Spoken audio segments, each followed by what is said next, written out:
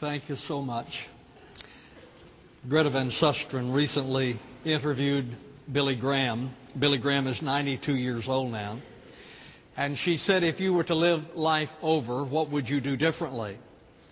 And he said, I would study more, pray more, and travel less. We are 1 week in to a new year. How are you going to live this new year? How are you going to spend the time allotted to you this new year? I read an article that said the average American during an average lifetime will spend 6 months sitting at stoplights, 8 months opening junk mail, 1 year looking for misplaced objects, 5 years waiting in line, 6 years eating, and 21 years watching TV. The truth is, most of life is not that glamorous. It is not that exciting. And so there are those people who decide that one is simply to endure life, just to get through it. And when you finish it up, you say, man, I'm glad that's over with. It seems that their life's verse is grin and bear it. There are others who try to dull the disappointment of life with alcohol and drugs and other things that make life more palatable for them. And yet Jesus said, I have come that you might have life and have it abundantly. Where is that abundant life? There are some of you who would say the truth is my life is not an abundant life. I'm simply moving through life. I am spending time here, but I have no abundant life. So where then is the abundant life? Perhaps Paul can give us some help with that. Take your Bibles, turn with me to Ephesians chapter 5, verses 15 through 17. There the apostle wrote, therefore be careful how you walk, not as unwise men, but as wise, making the most of your time because the days are evil.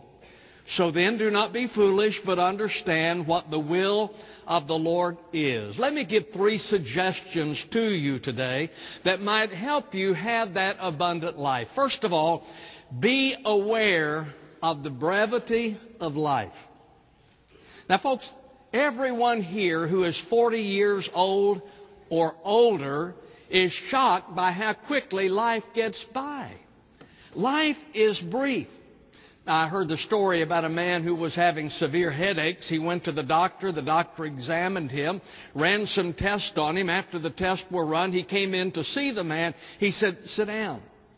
The man sat down. He said, what is it? He said, I have some terrible news for you. He said, well, what is it? He said, your condition is terminal. He said, terminal? He said, yes, I'm sorry, but it is terminal. He said, well, doctor, how much time do I have?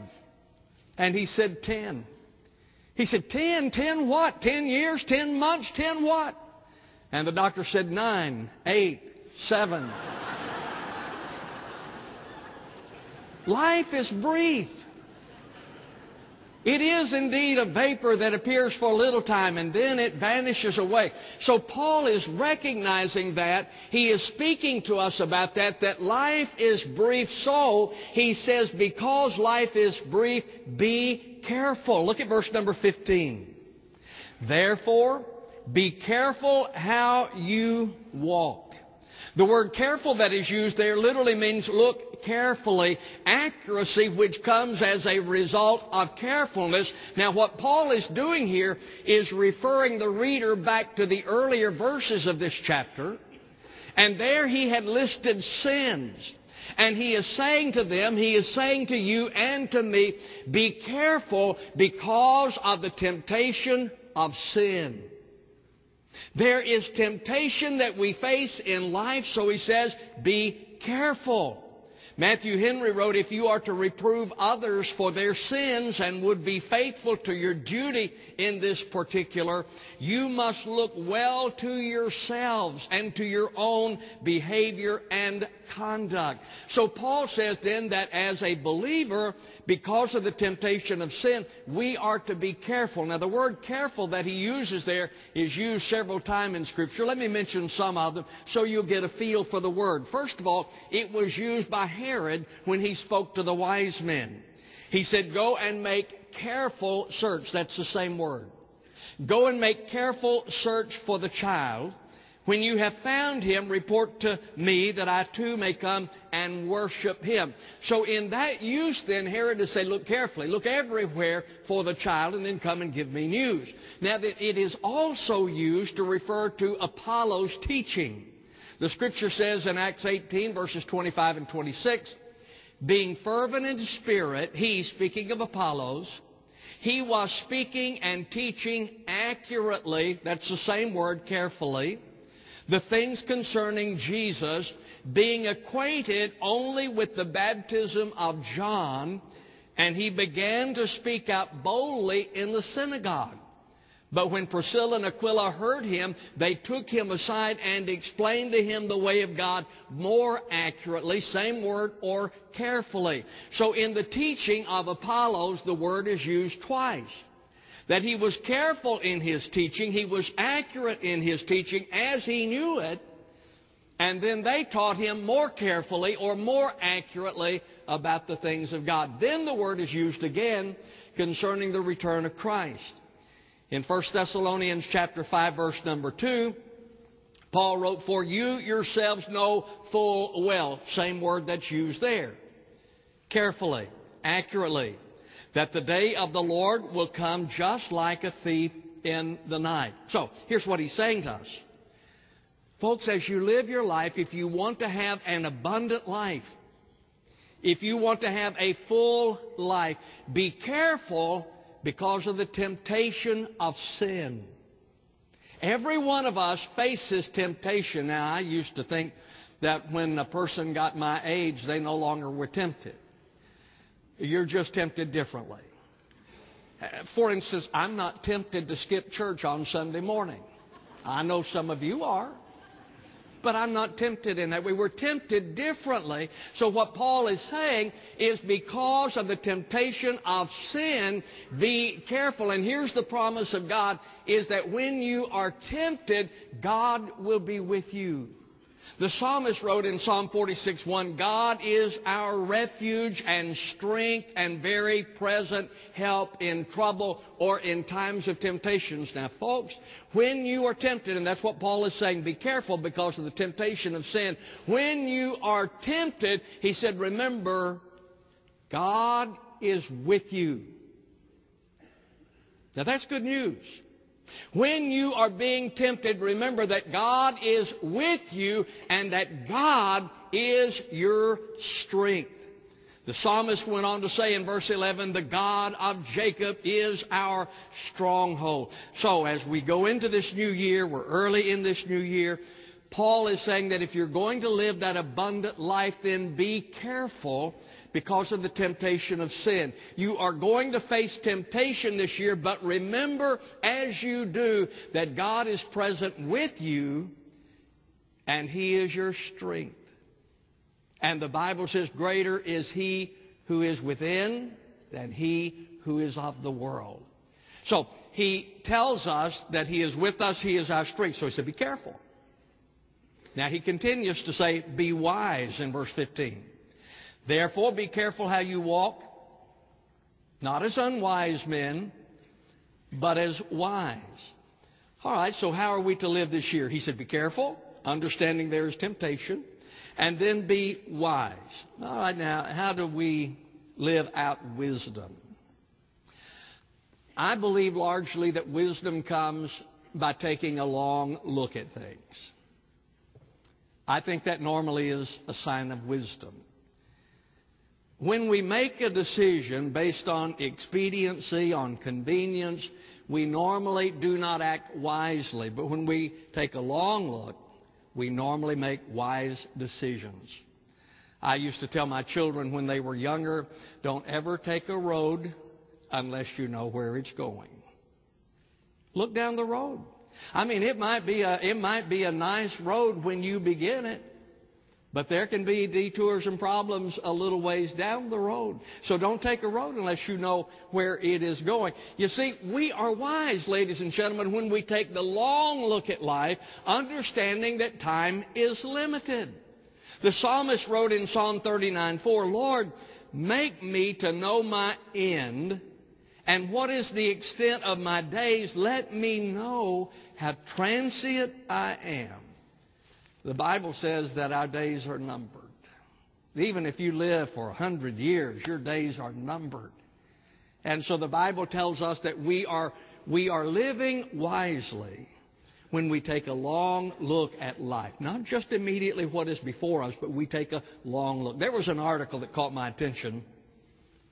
It was titled, If You Are 35, You Have 500 Days to Live. I guess that means I got about 20.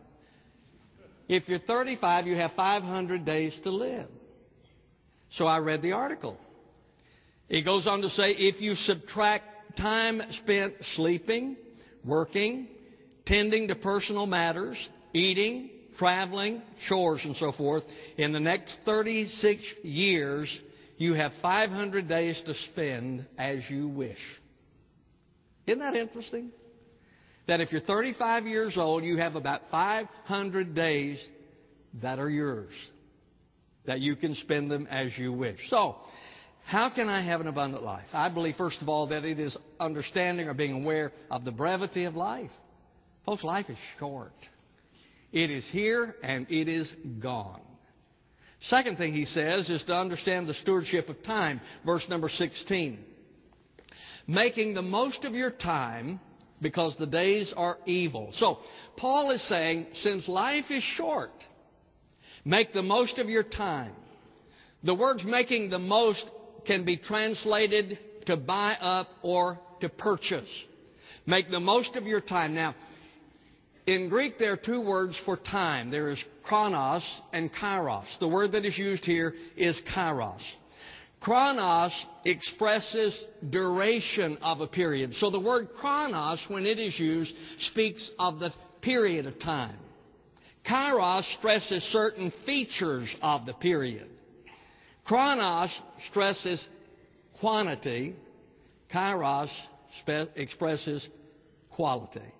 All right, now Paul here uses the word kairos. So then, this is not an instruction in time management. This is not a course in time management that he's giving. Time management is important. That's not what he's talking about here. He is talking about the management of opportunities. You see, there are people who live a long time, but they don't manage the opportunities that come their way. So he's not speaking about time management. He is speaking about managing the opportunities that God sends your ways. In fact, it was interesting to me that before we had modern harbors, the harbors that we have now, before we had those, a ship would be offshore waiting for the tide to come in. Now, when the tide started to come in, they had to be ready to respond to the tide. So when the tide would come in, everybody is ready, everyone would move because that was their opportunity to come into shore. Now that is the place where we get our word opportunity.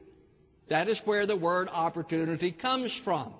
It is a ship that is offshore waiting for the tide to come in, and when it comes in, then they are ready to respond to it. Our word opportunity comes from that. Now, let me give you an example, and I think that it's an interesting one.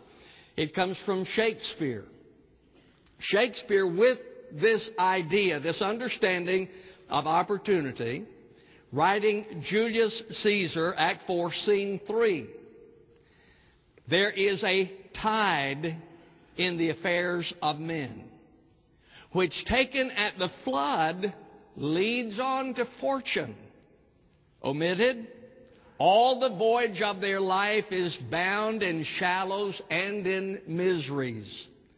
On such a full sea are we now afloat. And we must take the current when it serves or lose our ventures. See, that's that same idea. Shakespeare understood that opportunity is the ship waiting for the tide to come in. When the tide comes in, they had to be ready to respond to it. Now, that is what Paul is saying to you. You are to be ready to respond to opportunities, a manager of opportunities. Isn't it sad that we lose so many opportunities? How do we do that?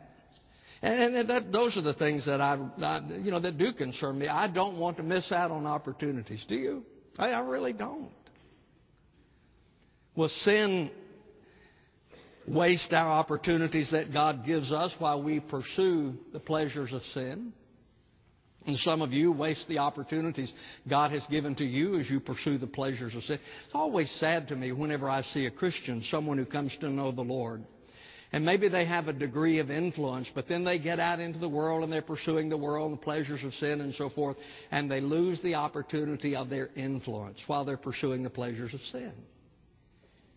It is sad to me whenever I see a person, I rejoice in it when someone who is older trusts the Lord.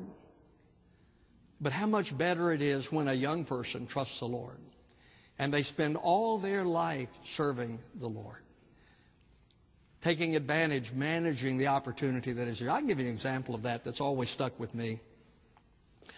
Some of you might remember Mark Gastineau. Mark Gastineau played football for the New York Jets.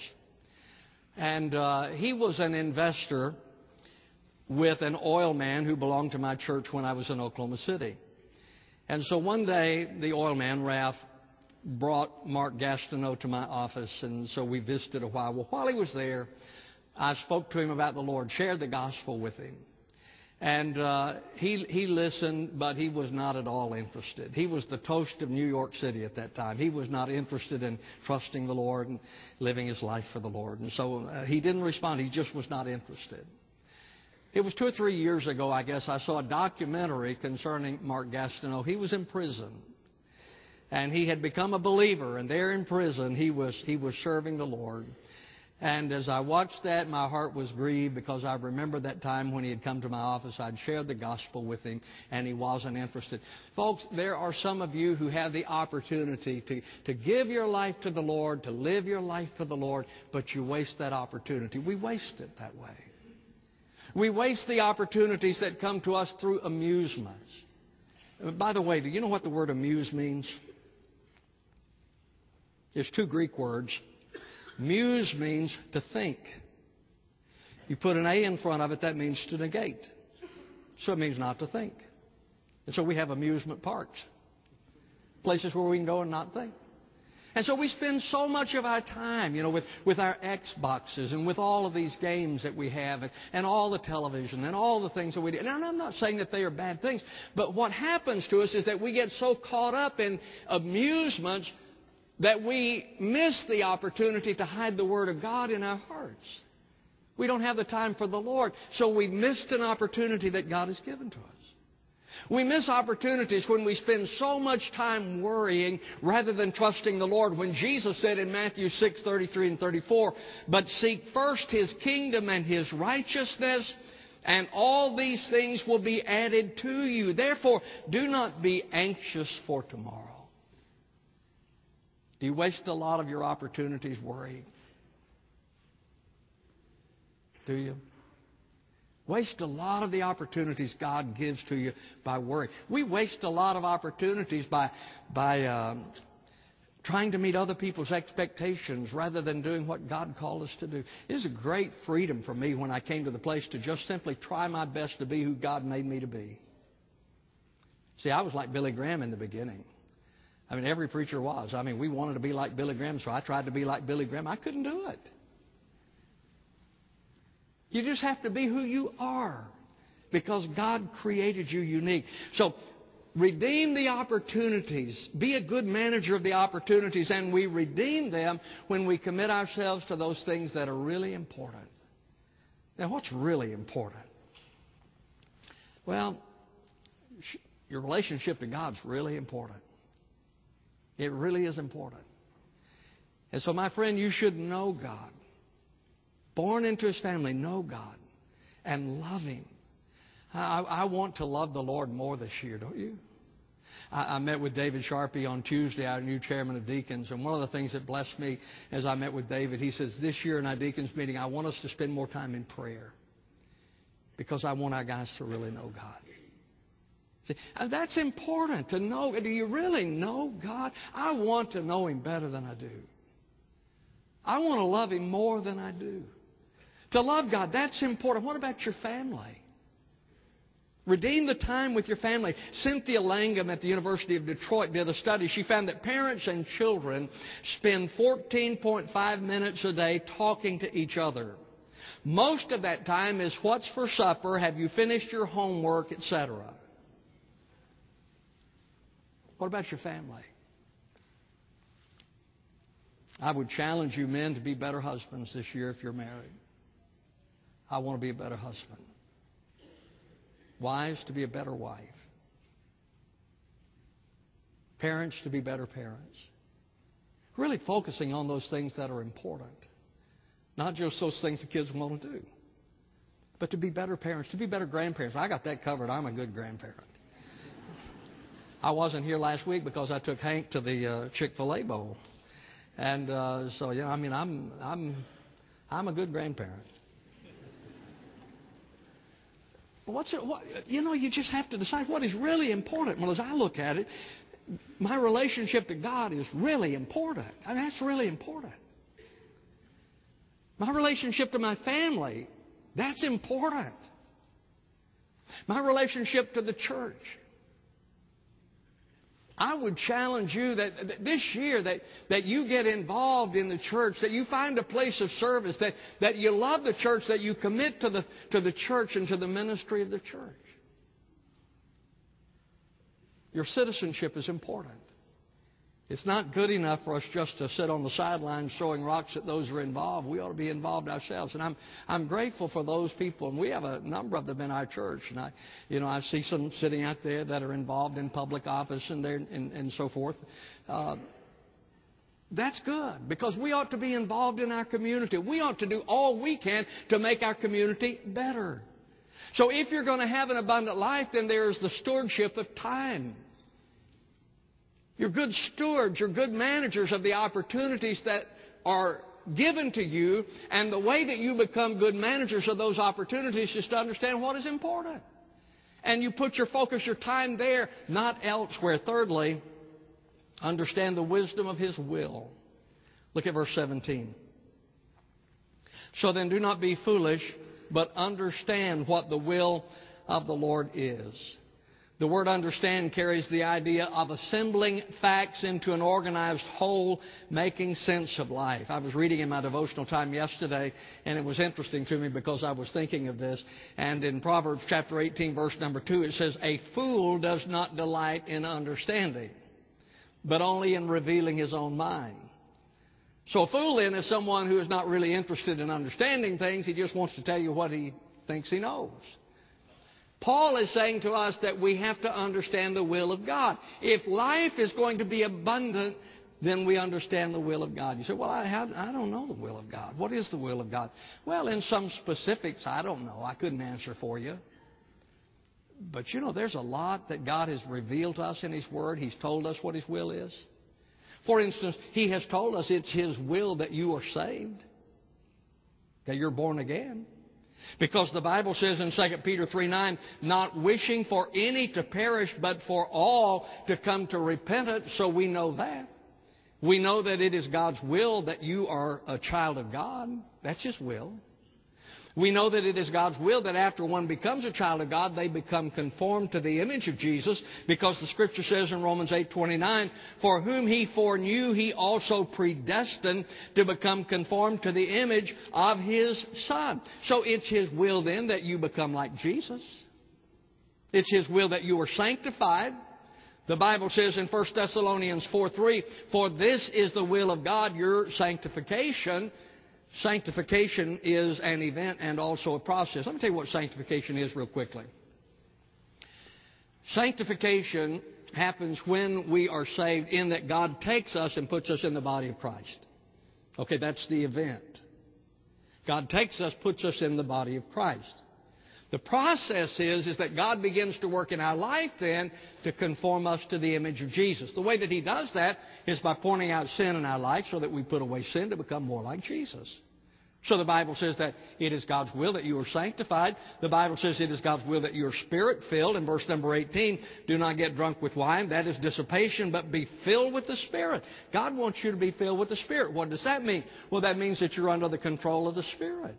The Holy Spirit is in control of you, leading you, convicting you, empowering you.